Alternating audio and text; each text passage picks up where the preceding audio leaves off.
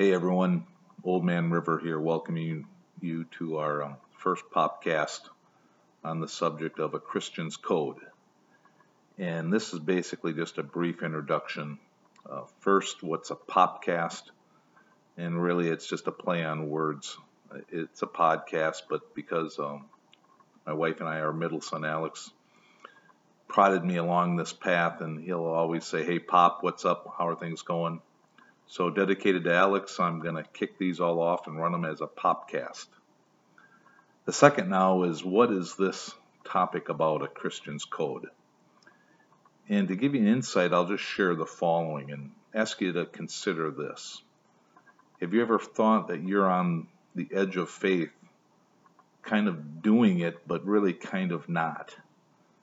Or are you wondering, am I missing something when I look at my life and where am I at? And is a faith journey or faith path something that is calling to me or at least intriguing me?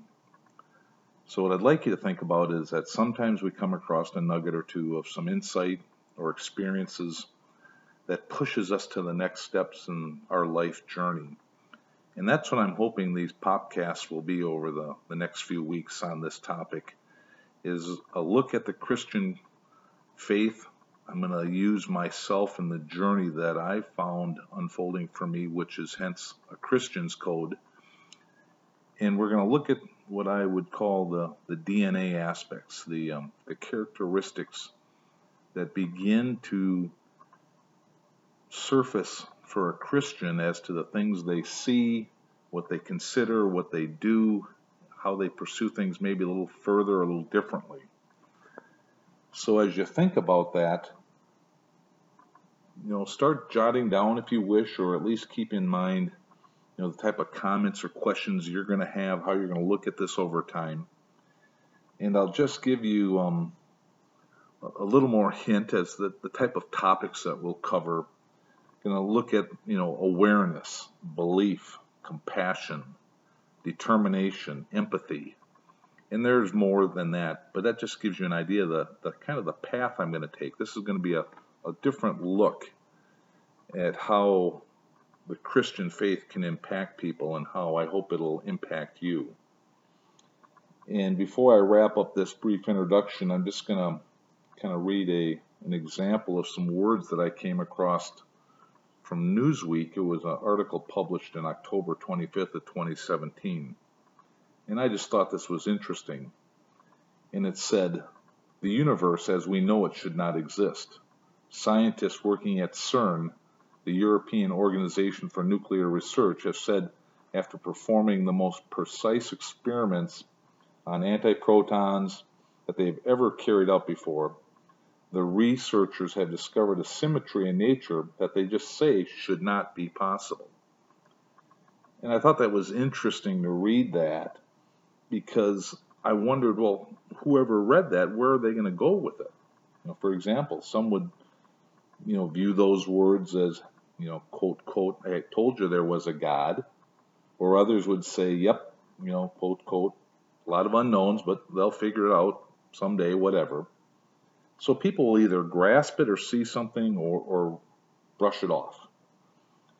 And for us, it all comes down to, wait, what is the journey we're on? How do we look at everything around us? And do we really pause to ponder it further and embrace, wait, I'm learning something, I want to grow? Or do we just push it off and get into the day-to-day survival mode of paying the bills, taking care of family, or whatever? And really, that's where everyone's at. How do they look at life? And how do they apply it? And is faith a factor in it? So to close on this introduction, I'm going to share one more set of words I found a few years back, and I jotted it down. I just really thought it was interesting for me. It was titled "The Journey."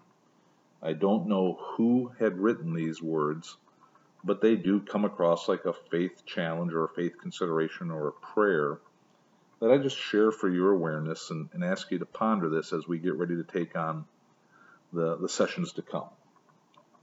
And it goes as follows.